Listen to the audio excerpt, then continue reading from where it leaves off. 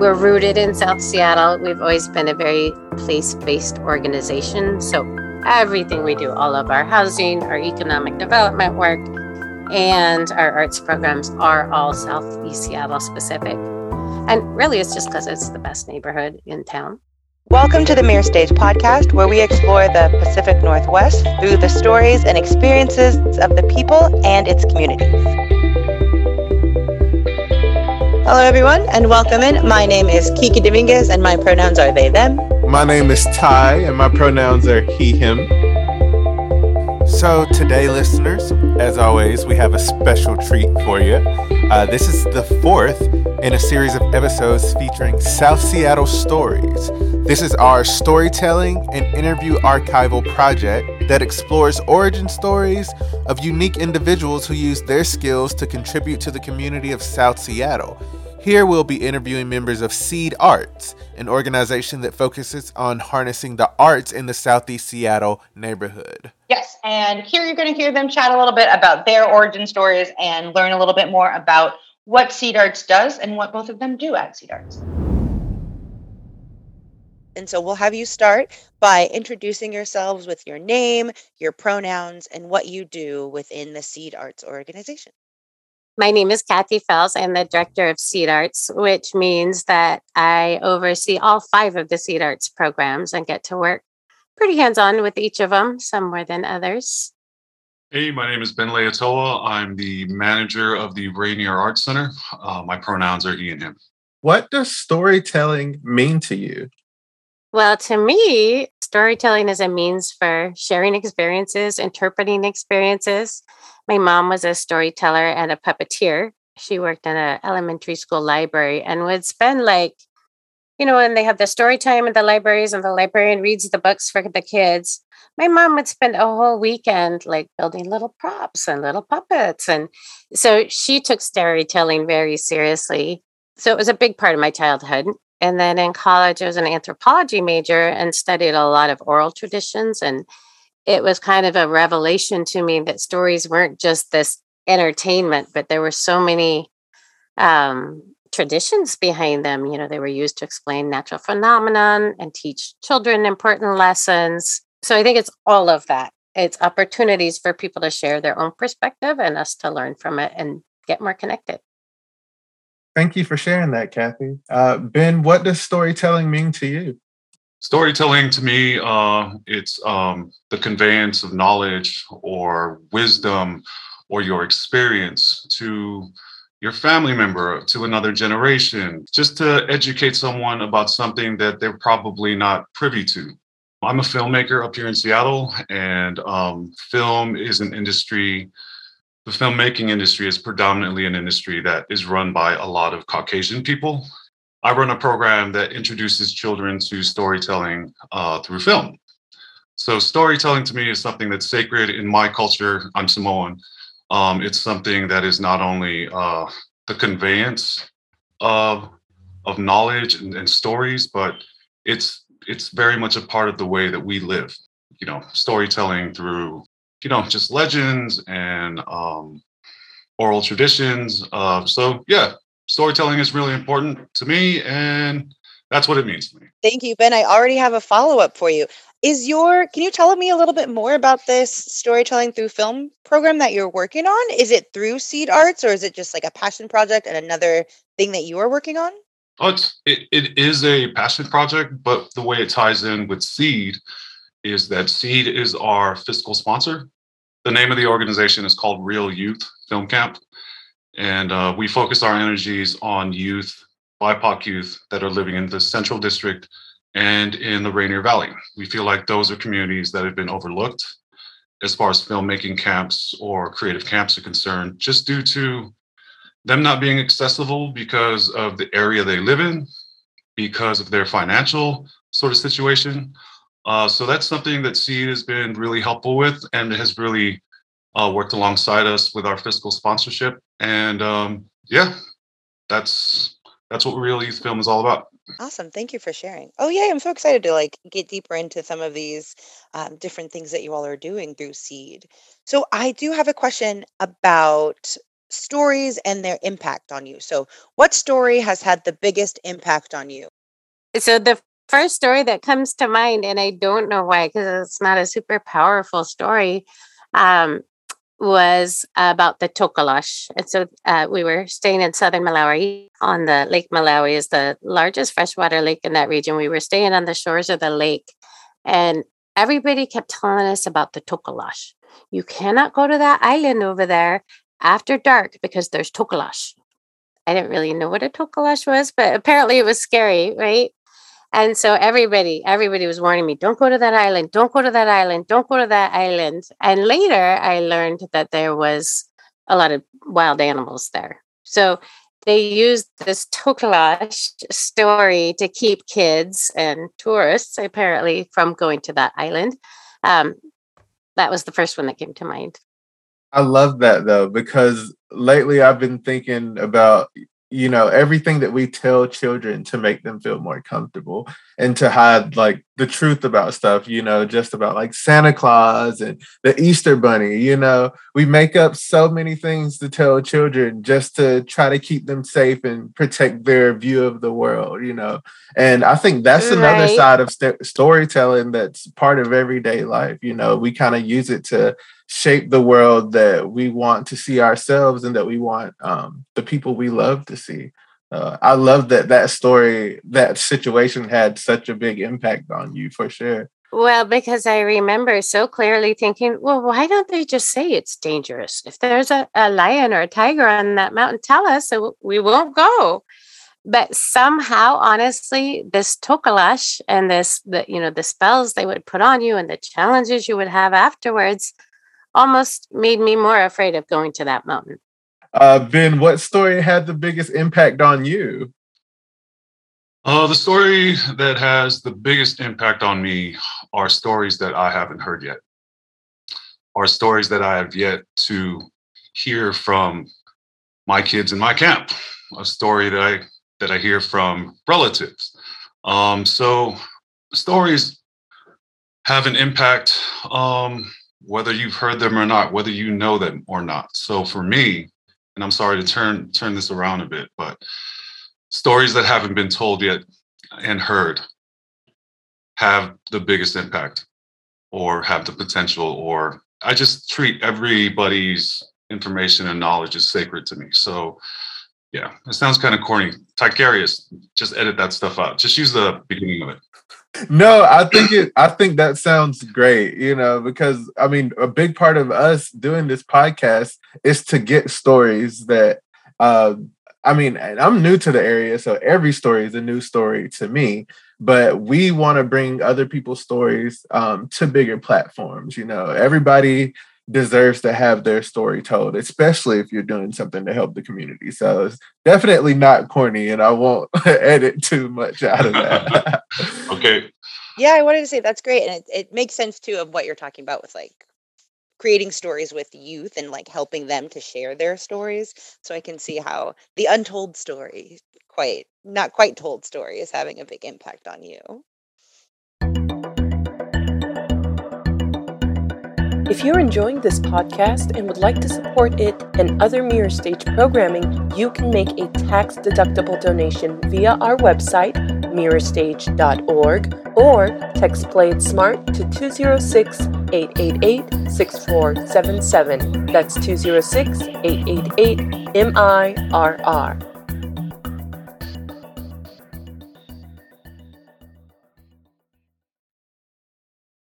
So what would you consider to be your origin story?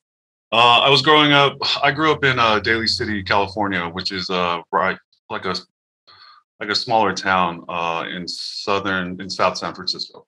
Grew up on a sort of a military. It's housing, but they were for military families when they were coming off of the war. So it wasn't the most. It was a loving neighborhood, but it was a very poor neighborhood. Our schools were walking distance. They were, I found out later on as I sort of got out of high school that they were sorely underfunded. And every year I would aspire to, get on the student of the month, I had like my parents would get on me about like, you weren't student of the month yet. It's April. You got 6 more months and you're not student of the month. So long story short, student of the month, one of the perks you get is you get to tour other schools within the area and meet with other student of the month awardees, if you will. So it was my first experience going to another school as like a 4th or 5th grader or something like that. And this school looked like, I don't know, it looked like Hogwarts to me. It was a predominantly Caucasian school. They had the same sort of things that they were offering for like after school programs, but we didn't have a real radio station. We had a radio station in one of our classrooms, but it just broadcast in the PA system in our school. So I toured the radio station at this school that we were at for the program, and they were streaming to a lo-fi local area sort of radio station. They had disc jockeys from all the radio station come and visit and DJ for them. I went back to my school and I said, man, I was like, they're in the same grade I'm in, and they have 4 computer labs where we only have 1. They have brand new instruments, and they have these wonderful sort of accoutrement to their school to support their learning and stuff. So for me, at a very young age, it kind of really brought home the fact that, man, if you had more of something or the right tools or just things to help you along, I just saw the inequality there. It just made me grow up as a young adult and as an adult now, and now I'm an older adult. But I want to give back to the neighborhood. I want to give those same opportunities to kids that look like me, kids that grew up in the same neighborhood that I lived in. Yeah, and that's my origin story. Thank you. Thank you. I did want to jump in and say, yeah, it's very clear how passionate you both are about this work. And so I'm looking forward to going deeper into these conversations, because I think that's why a lot of us look at art and do art for different reasons. Is I think a lot about what we saw when we were younger that influences the kind of work that we're doing today, and who are the people that we wanted to see and who are the people that we didn't get a chance to see, and using that as a motivation to like continue in the work. So I just want to say thank you. Yes, I'm a digital artist, and I spend like a lot of my day-to-day drawing, and a lot of it's like cartoon characters that are inspired by anime. And every time I draw, I try to incorporate a Black character into it, because I remember growing up, I would love to watch anime, but there was never any Black characters on any of the shows I watched. And there were like a few, like Hey Arnold who had a few, and like there are several shows that had like 1 or 2 Black characters. But in my head, I was just always had this idea that one day I'd turn on an anime and it'd be a full cast of African American actors and voice actors. And today we might have a few. There are a couple that are like that, but when I was growing up in the 90s, that was never a thing, and it's definitely easy to see inequality, especially when you look for it, but it's so present in everyday life that, it's hard to escape from it. And I love that, us, but you particularly too, Ben, that you want, that you were so inspired by the inequality to grow up and give that same opportunity that you had to kids. That's really inspiring. Thank you for sharing that. So, Kathy, what is your origin story? My origin story, at least the point that got me to this point in my career, this trajectory, is kind of more of a winding path than a real direct line. But in the early 90s, I was studying economic development as an undergraduate student. And as part of that program, we had to work overseas for a year. So I got a job in Zimbabwe working for this group called Development Innovations and Networks. They were an NGO. In Africa, NGOs are like what our nonprofits are, basically. And so they were, their whole point was to create networks of people and grassroots organizations so that they could all help each other, rather than the NGO saying, this is what you need to do. They really wanted to get the people together so they had the opportunity to, get technical support, have more accesses to resources, links to markets. We promoted a lot of partnerships for development projects. And my job in that organization was the best job in the world. They literally paid me to travel around to different NGOs throughout Southern Africa and help them kind of develop systems for marketing and communications. And it just coincidentally, almost all of the groups that I worked with were artist cooperatives and arts groups. So in that part of the world, especially for women where there are not job opportunities, but they need some income to be able to have food and send their kids to school, a lot of the women will form these groups and, make baskets or make batiks or all these different traditional African crafts. But they didn't really know how to sell them or how to get them to market. So that was my job. I traveled all throughout Southern Africa, working with different artist groups. And I just loved it. It was the most satisfying, interesting, fun job. I always say I learned so much more from them than I think they learned from me, which was the point of my being there. Hopefully it was a mutually beneficial situation. I was supposed to be there for a 1-year contract. I ended up staying 4 years because I just really felt like it was the right place for me to be at that time. And when it was finally time for me to come home, I was making my rounds to some of the groups I worked closely with to say goodbye. And they were all like, well, wait, can't you take some of our stuff to sell over there? I mean, you have the market. And I was like, well, I guess I don't really have a job to go back to. Sure, I'll try that. So I ended up opening a gallery in Capitol Hill called Moyo Arts. And I imported arts and crafts from Southern Africa, and also ended up having a lot of contemporary art exhibits because a lot of people think African art is just like tribal masks and drums, but there's a thriving contemporary art scene there as well. So I really wanted to kind of expose people in Seattle to that.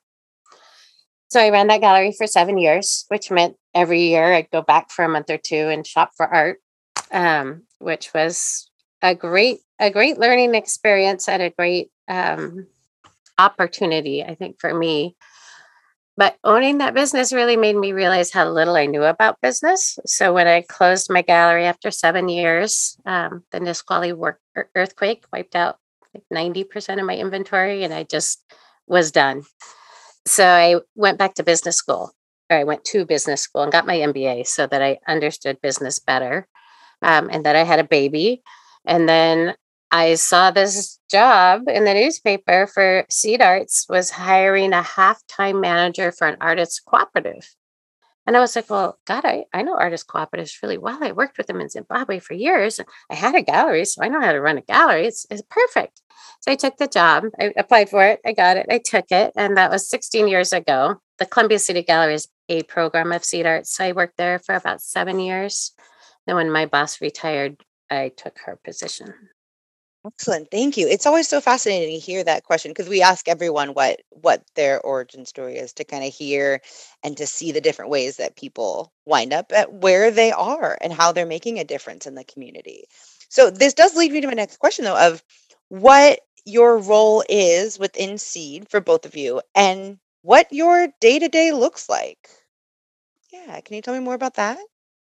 I'd love to give you just a little bit of background of SEEDArts because a lot of people don't really know what we do. Sharing our story has something that we really need to improve on. We haven't done a good job.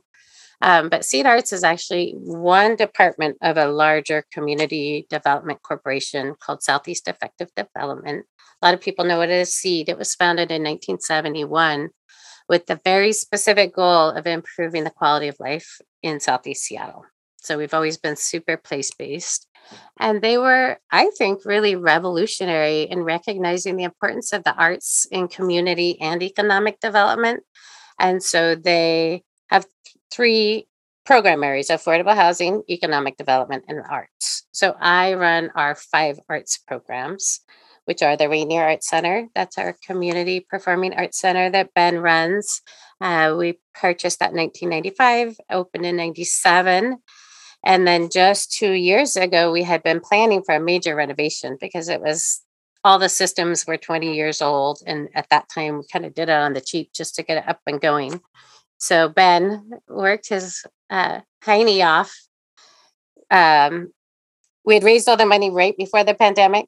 And then when we got shut down, we were like, okay, let's make some lemonade and do the entire renovation in a year rather than the 3 years that we planned. So we completely renovated it, put a new sound system, new stage curtains, everything. So that program is now doing really well.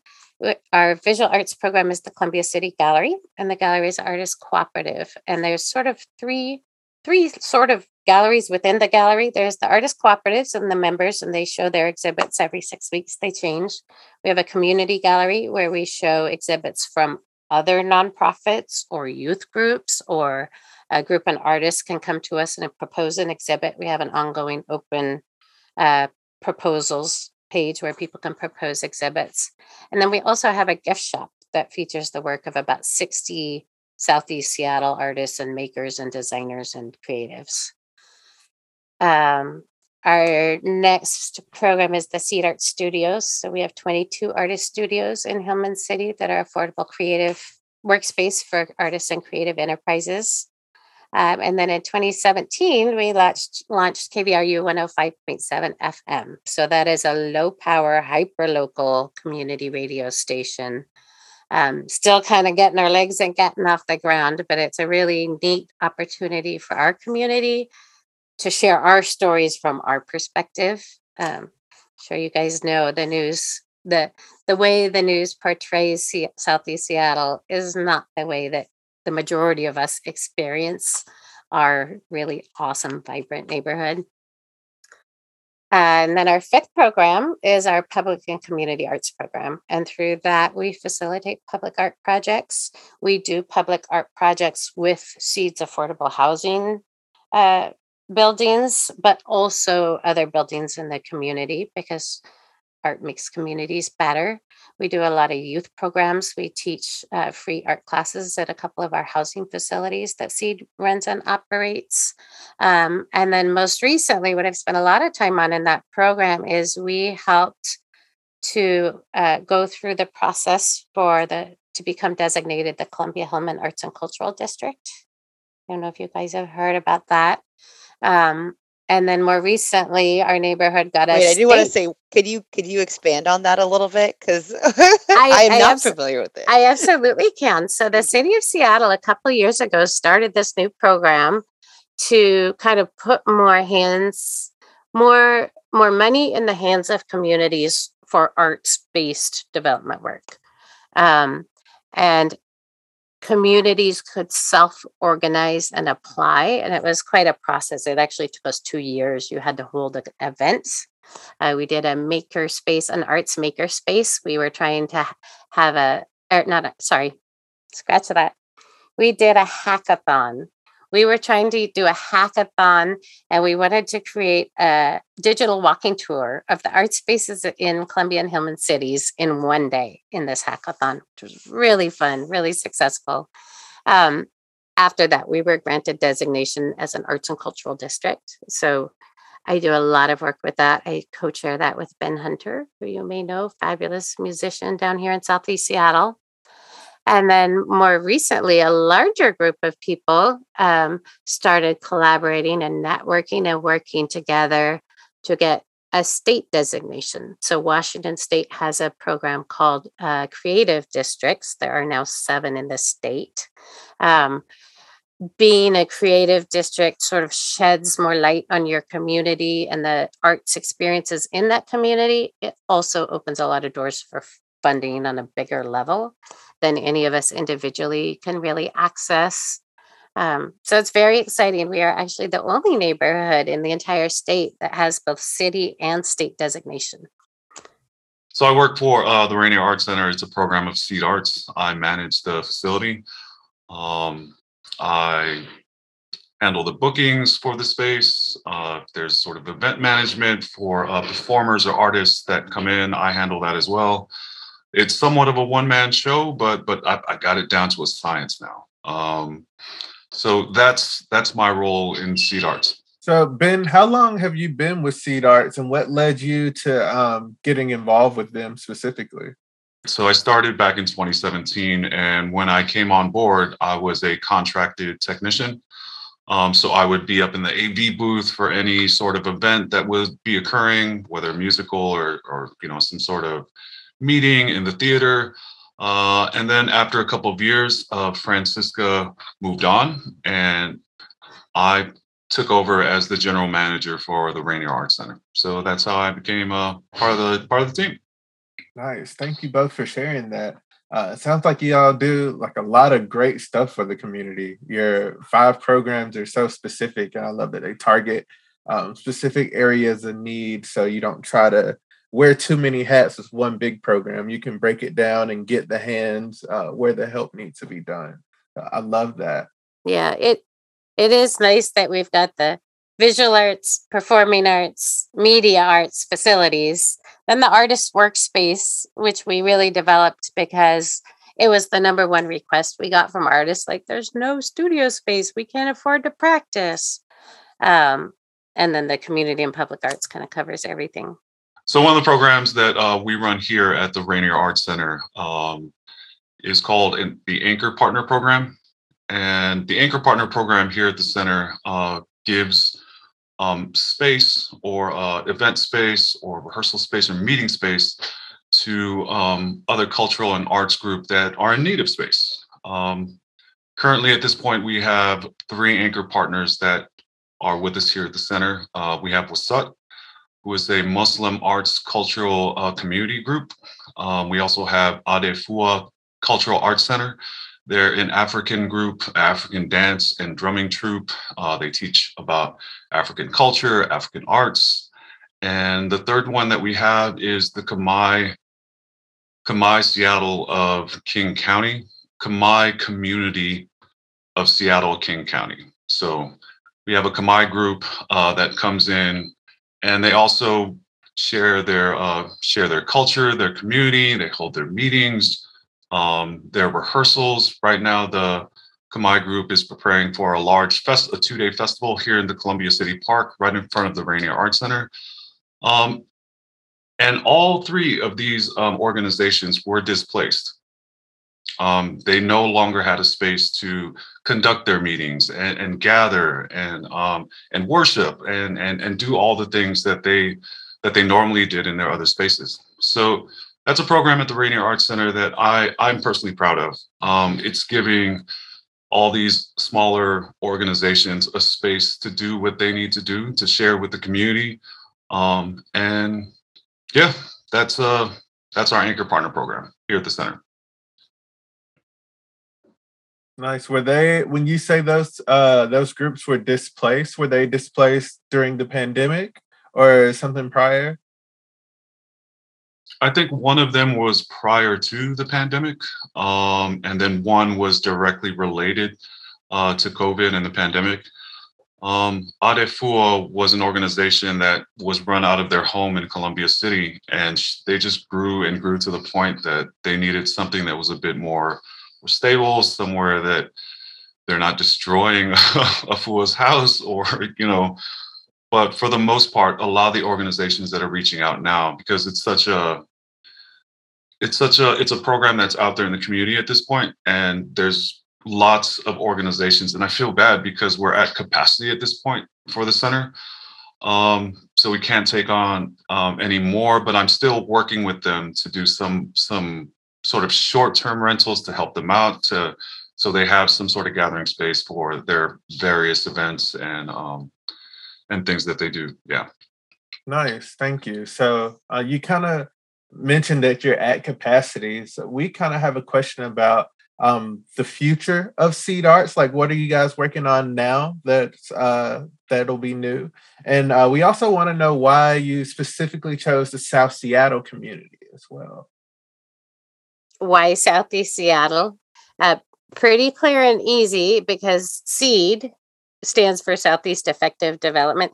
We're rooted in South Seattle. We've always been a very place-based organization. So everything we do, all of our housing, our economic development work, and our arts programs are all Southeast Seattle specific.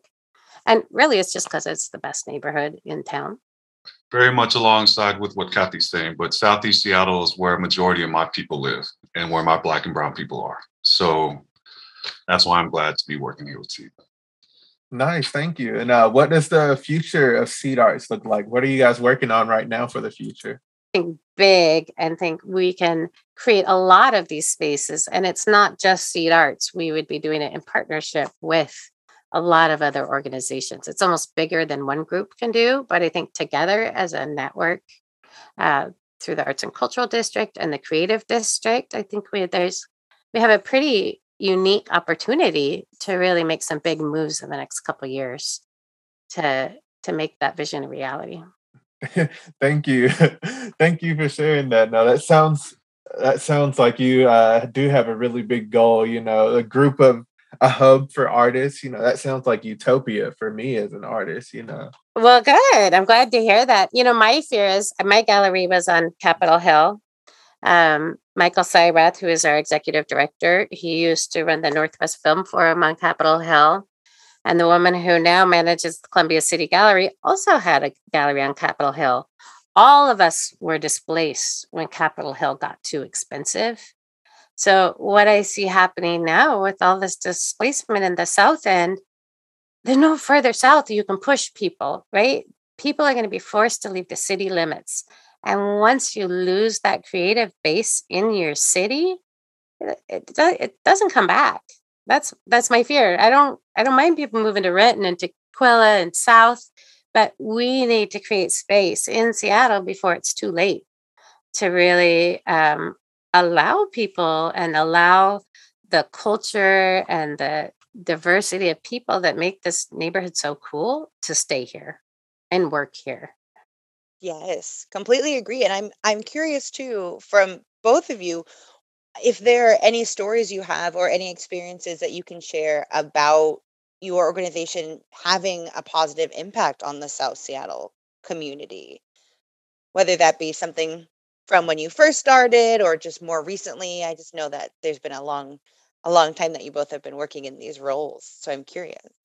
Probably sound like a broken record, but the Anchor Partner Program, man, I sound like a salesman. The Anchor Board, like it's a product or something, right? But the Anchor Partner Program has helped at least two out of our 3 South End organizations stay involved, stay engaged with their community, with their arts, their cultural sort of work. I think that's something recently that has played a major impact in Southeast Seattle communities, in the arts and in the cultural district. So that's something that is a very positive impact for those organizations. For me, I really I look at our impact in 2 ways, because my focus is always on the artist. How can we support the artist? How can we create opportunities for the artist?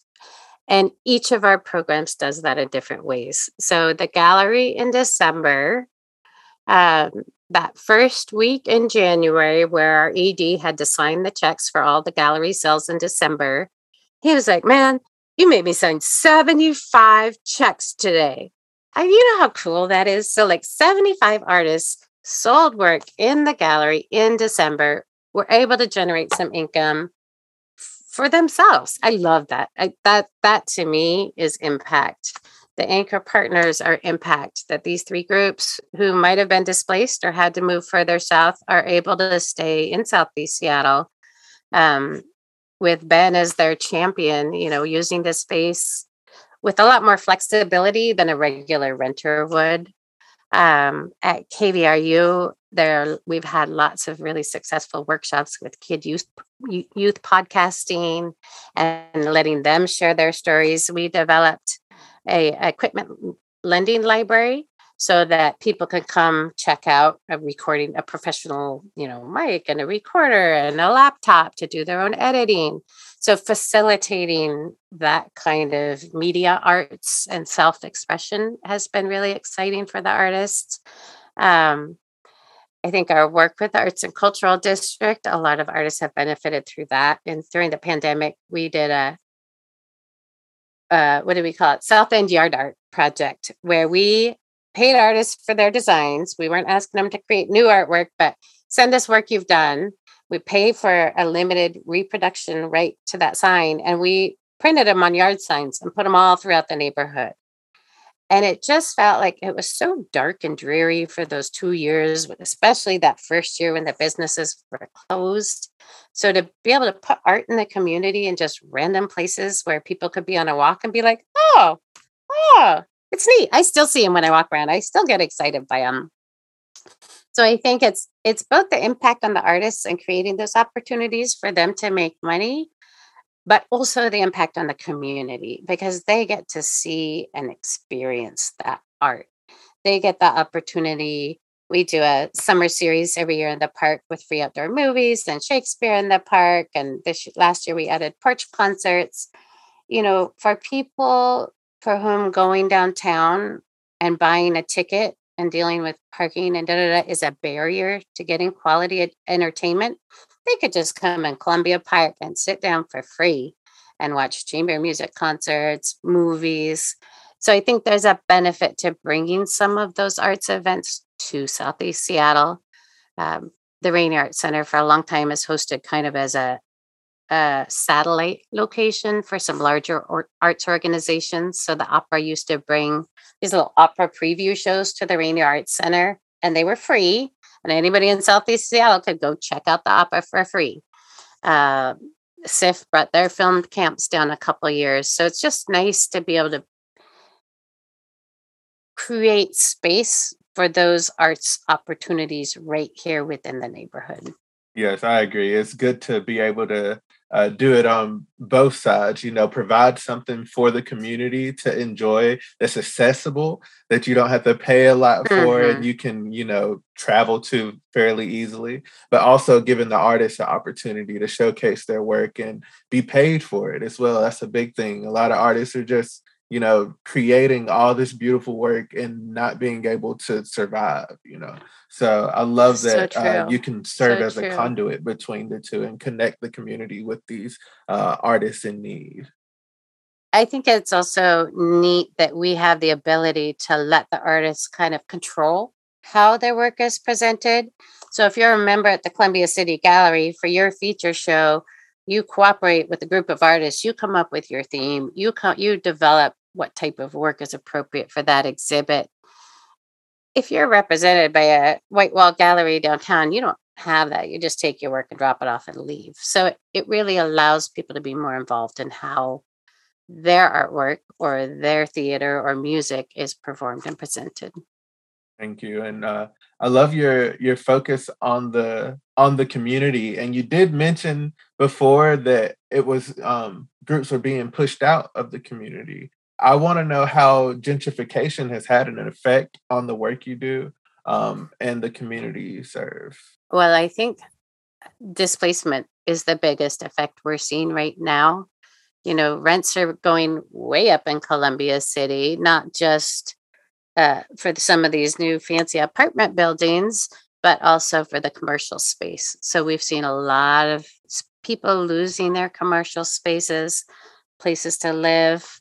I think that's probably the biggest impact on the creative economy in Southeast Seattle is that kind of shift of real estate, which is why I'm so determined to work to find a way where we can kind of get more arts organizations owning their spaces rather than leasing them.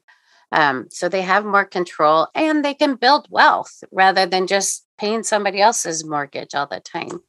So we're looking at a lot of different options of how a program like that can be implemented over a neighborhood. Gentrification is part of the course, isn't it? In this day and age, Columbia City is no different. What that's made me focus on is pushing out to neighborhoods where my people are, where Black and brown folks are, and imploring them to come and engage with the space. We're creating an environment at the Rainier Arts Center where all of these cultures and these communities can come. They can break bread together, whether you're Muslim or Christian. There's so many different groups that are annual renters into the space. I hate the word renter, but they're like family to me. We're to the point right now where all of the community groups that are in the center, I'm probably telling on myself, but they manage their time a little bit. You know, if I used to be the hub for them, where they would reach out to me via email or call me at like 10 p.m. and be like, hey, I need a rehearsal space. I've got an event coming up and the hall we booked is no longer available. I was like, great, call Afua, call the African group, because they're in the space right now. If you can share the space with them, or they can cut their time. So there's a lot of collaboration with the groups and the organizations that are in the center. I know I sort of steered away from the gentrification question, but what I'm doing to serve the community better is going out there and reaching out to the community that's there. Columbia City is a wonderful city. It's a beautiful city. I wish the center was closer to neighborhoods that need more assistance or more help, or need a building like that. And I'm not saying that Columbia City is far away from the valley or any of those things, but I feel like my job now is to reach out to those organizations in the valley, sort of in the Southeast District, and let them know that, hey, we're here. This is your building. Come on with it. Nice. I love that. That's great too, because like something that we're seeing a lot too, and I live in Seattle, I live in the Queen Anne area, and I do a lot of different kind of fringe art with different communities and friends and family around here.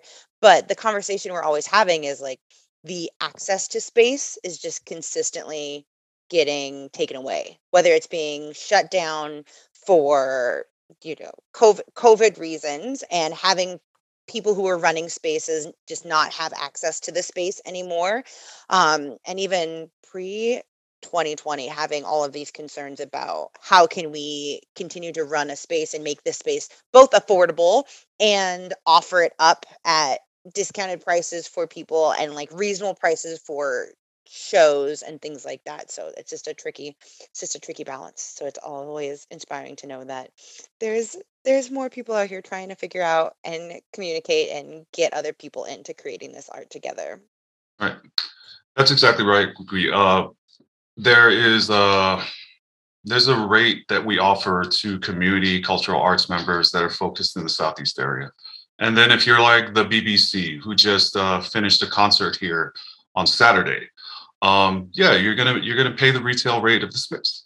So, but if you're Ticarius and you run the Ticarius band and you're from the South End and then okay, all right. That's sort of where we're coming from, is to help make it more accessible. Accessibility in financial accessibility, sort of where we're located. That's something that's very important to Kathy and myself in SEEDArts in general. So yeah. And that's great, because I didn't just move, but I've been in Seattle for about a year or so, and I came from Georgia and recently moved from Atlanta, where if you're an artist and you want to book anything at a venue, they have the same price for everybody, and it doesn't really matter like where you're from or who you are. Unless you're like Drake or somebody, then they're probably going to overcharge you. But everybody else, they have a base rate that's pretty expensive. And I love that you're flexible and you're kind of catering to the people, not catering to yourself. It's not about making money for you. It's about providing a service for artists. So I thank you for that. I want to thank you. I'm sure you guys get so many thank yous from so many different artists. But I just want to thank you for providing a service to artists that they actually need and is useful to them. Ticarius, I thought you were going to say, I do run a band. Well, I'm a rapper, so I do.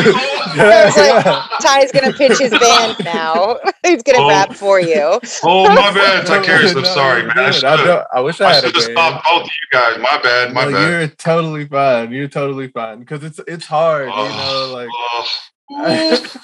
it's terrible when you need something as an artist and you have somebody who can provide that for you, but their focus is on money. That if you had that, you wouldn't be coming to them in the first place. So I feel it.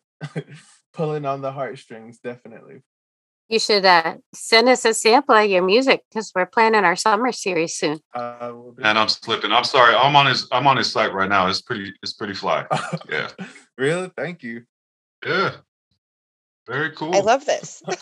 Yes. See, I know. I was already just also texting everybody in our Slack group for Mirror Stage, and I was like, y'all, they're great. And we've been trying to figure out ways that we can collaborate and be more on the south side of Seattle, because we want to have storytelling as an opportunity for everyone and reach out to different communities. And we're always trying to figure out what are different ways we can bring in other community members. But the big conversation is, how can you reach out to those community members? Because it's easy for some people who live in, say, Finney Ridge to get to the Finney Ridge Center, but how can we reach out, and how is our audience different, and how are the artists we're collaborating with different when we can go out to these other communities?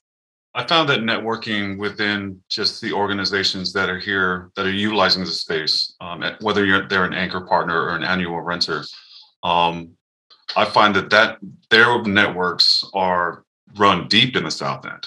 Whether they're artists or other community groups, other organizations. So that's kind of where I'm able to sort of like, maybe someone from Wasat would say, "Hey, there's this performer who's from the South End. I'd love for you to meet them. We'll sit down, we'll have a cup of coffee, and talk about possibly, doing a show or collaborating with another group and putting something together." But I find that just networking with with the people that are there now is the fastest way I found to sort of reaching those other artists and those other performers. So, yeah. It's kind of neat how it all comes back to networking and collaboration, because my first job in the arts in Zimbabwe, that was what they did. They created networks for grassroots organizations. And honestly, until I was thinking about that origin story question, I don't think I had ever connected, like, the work I do is still exactly the same. Very different, but it's that same helping create those networks to share resources, to share equipment, to share connections, to share ideas. I think that's really what makes the South End unique, is that there's not that sense of competition. Hey, I'm going to do the show, so I'm going to keep it a secret from everybody because my show is going to be bomb. It's, hey, can you help me with this? Oh, I got this for you. It's a really special community in that way, the way people band together. Yeah, a great example of that is for our Porch series, or our Porch Festival last year was in the summer. We booked out a solo performer, an instrumentalist. Was it Leif? Yeah. And he brought the other guy with him? Or the other guy showed up? No, he was just in the audience, and Leif was just like, "Hey, you got your drums on you?" He came up, started drumming with him, and I was like, "Leif, the stipend is just for you, bro." I was like, "We're just paying you, brother." And he was like, No, we're good. Yeah, we're fine. We'll split it or something, something to that effect. But it just shows you the vibe of just artists in the South End. They're all about, they just want to perform, or they just want to share their art. And I think that's something that's, Kathy's right, it's something that's unique to up here, and it's great.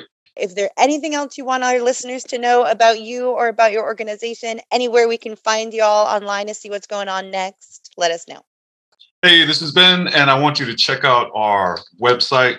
It's rainierartscenter.org. That's Rainier, RAINIER, ARTS, center.org. Good. And you can find Seed Arts. We have a page on Seed's website, which is seedseattle.org, SEEDSEATTLE.org. I think it's /arts to get straight to the arts page. But we also keep a pretty active Facebook page. And I also post a lot of stuff on the Columbia Human Arts and Cultural District page. The number one best way to get involved is to sign up for our mailing list. We send a once a month e-news, the SEEDArts e-news, that kind of highlights what's going on in each of our programs and also in the community every month. And when you go to sign up, there's actually 2 categories. Well, there's multiple. You can sign up for the SEEDArts e-news. You can also get on our artist opportunities list. And to that list, it's not every month, but when there are opportunities for artists, when there are paid gigs, when there are grants, when there are calls, we list them all there and send it directly to that list. So if you're an artist and want to get more involved, please sign up for both of those lists. Perfect. Yeah, Thank you so much. Oh, I was just going to say, we will also put that in the show notes, and so that they'll have it, and we'll like send a direct link to it as well. Oh, but super. Ben, what else? Cool, What else did we know? Yes, thank you both so much for your time today. We learned so much, not only about SEEDArts, but about both of you as individuals. This was such a heartwarming conversation. You two both have great energy. And I hope this isn't the last time that we'll be able to connect, for sure. In fact, I'll go ahead and say this won't be the last time that we'll be able to connect and do more creative stuff together and serve the community. Yeah. Ticarius and Kiki are like, man, this would have went a lot faster if Ben's big face wasn't in here. It would have been so much less fun, Ben. No way. He brings the light. He brings the fun. No, you were both great. I know, Ben, we're totally going to message out to you and we want to know more about your film stuff. Yeah, do an episode on that. See? Kathy knows. Kathy's ready. If you want to do some research on us, it's just realyouthfilmcamp.org. Yes, we have it. We'll link that in the show notes, but we will give them more, hopefully be able to give them more information about it in the future. All right. Well, thank you, guys. I appreciate the work you're doing. Sharing stories, telling stories. Ticarius, Kiki, thank you so much. Yeah, guys, thank you. Thank you both so much. Thank you both. Thanks, guys. Have a good night. You too. If you're enjoying this podcast and would like to support it and other Mirror Stage programming, you can make a tax-deductible donation via our website, mirrorstage.org, or text Play It Smart to 206-888-6477. That's 206-888-MIRR.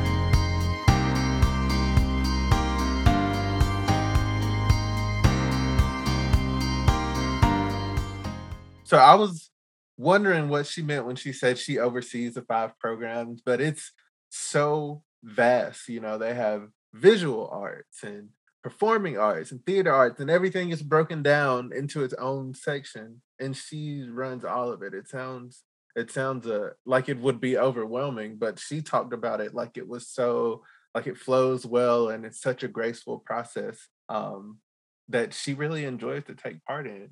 And I love that they can serve so many different kinds of artists under one umbrella. Yes, that's what I was thinking too, as she was describing all the different things that the groups do, because I was just like, so many times when we say arts, depending on who you are talking to, an image pops in their head, whether that is a visual art. So they're like, oh, paintings. And she's like, we're wrapping that up with this organization we're working with. Theater, dance, music, we're doing that through this other organization that we're working with. So it's just a great overview of all the different kinds of art that is available to us and that people can be a part of. Mm-hmm. Yeah, and bringing it to the community. I love that she said they do the art installations in like in public, which is one thing that I've really noticed about Washington, honestly, in general. Like all the like electrical boxes on the corners, a lot of them will be painted, fire hydrants and stuff like that. There's nothing like that where like I hate every episode of like, oh well, in Atlanta there wasn't this. But there really wasn't, you know, and as an artist, there's stuff you notice. There's so much street art here and art that's purposefully installed and part of the community. And there's not a lot of places that I've been that I've seen stuff like that. And I love that they give artists that opportunity to showcase their work and make their work a part of their community as well. Yes, and also it helps too in the aiding of having people see art without having to go to a specific place, whether that be an indoor location, which is concerning due to people's COVID concerns, or whether that be concerns dealing with we are in an art space, which means I have to act a certain way or I have to dress a certain way. There are sometimes these stereotypes that we put on art atmospheres. So, kind of taking that barrier away and just seeing, oh, there's art in this park right here. There's art that I can see and walk by and get up and go around and check out from different angles, or go with my kids and play and then come back, just different kinds of things. I just think it's a beautiful way to incorporate arts into everyday life and without having it be this whole experience that you have to do it a certain way. It has to be like this. It just lifts so many barriers. Yeah, it does kind of normalize art in a sense to where, in my head, when I think of an art gallery, I have been kind of programmed to imagine this classy, like chic gallery, people dressed like the Met Gala and cocktails being passed around on a little silver plate and stuff. When it's not like that every time. That's really a classy example of a gallery, but it can be, you can wear jeans and a t-shirt and still go enjoy the art. And it doesn't have to be just an indoor space. It's about making art a part of everyday life, so it doesn't have to like it can still have its appeal, but it doesn't have to be this, oh, it's only for the bourgeoisie. It's bringing art to every place and every person, making it accessible for everybody. Mhm. And yeah, and Ben, his storytelling through film with the youth, that's an incredible program as well. That is, I'm really excited to learn more about it. We are totally going to have Ben and his whole group back to chat more with us about how his program, the Real Youth Film Camps, how they are making an impact on the south side of Seattle as well. So look forward to that interview, listeners. Yes. So, our call to action, you can check out Seed Arts and learn more about their programs that they offer. And you can sign up for their mailing list as well to learn not only about what they have going on and the programs that they offer to the community, but also if you're an artist looking for those kinds of opportunities, they have a mailing list for that as well that you can sign up for. Yes, and we also had on there, Ben was the person who runs the Rainier Art Center. So go ahead and check out rainierartcenter.org. And as always, these will be in the show notes for you. But there you can find out what events are currently happening if you want to go and see some art there. Or you can also have a way to connect with him and see if you have an organization or a group that you want to rent out the space. You can do that there. Yes, and you can also check out Ben's the film camp that we mentioned earlier at reelyouthfilmcamp.org. And that's real REEL youthfilmcamp.org. They offer things like a spring break camp, summer camp, after school programs, all centered around the BIPOC youth community and storytelling through film. All right, and our final call to action is to make a request that you all go out and check out Dacha Theater's Dice, Romeo and Juliet. It runs April 1st through the 24th at the Sankofa Theater in South Seattle, and that's located in the southern part of the International District. A link to their website will be in the show notes, and you can go there to learn more about the project, make sure that you know where the theater is, just in case I'm pronouncing it wrong, and get your tickets. So again, it will be in the show notes, but the website is dachatheater.com. That's DACHATHEATRE.com. Nice. So thank you, listeners, for joining us today. As always, you can like and subscribe to our podcast to stay in touch with us and catch any future episodes. And if you have any questions, feel free to email Kiki at kikid@mirrorstage.org. Yes, please email me. I'm waiting just for someone to be like, hey, and I could be like, hey, I like your show. Hey, you guys could do better. Hey, my favorite color is purple. Anything. I'm here for it. I will accept all these emails. Anything, guys. Please hit us up. We're waiting on it. Yep. But as always, we'll catch you next first Monday of the month. Sweet dreams, Seattle. Also stay classy.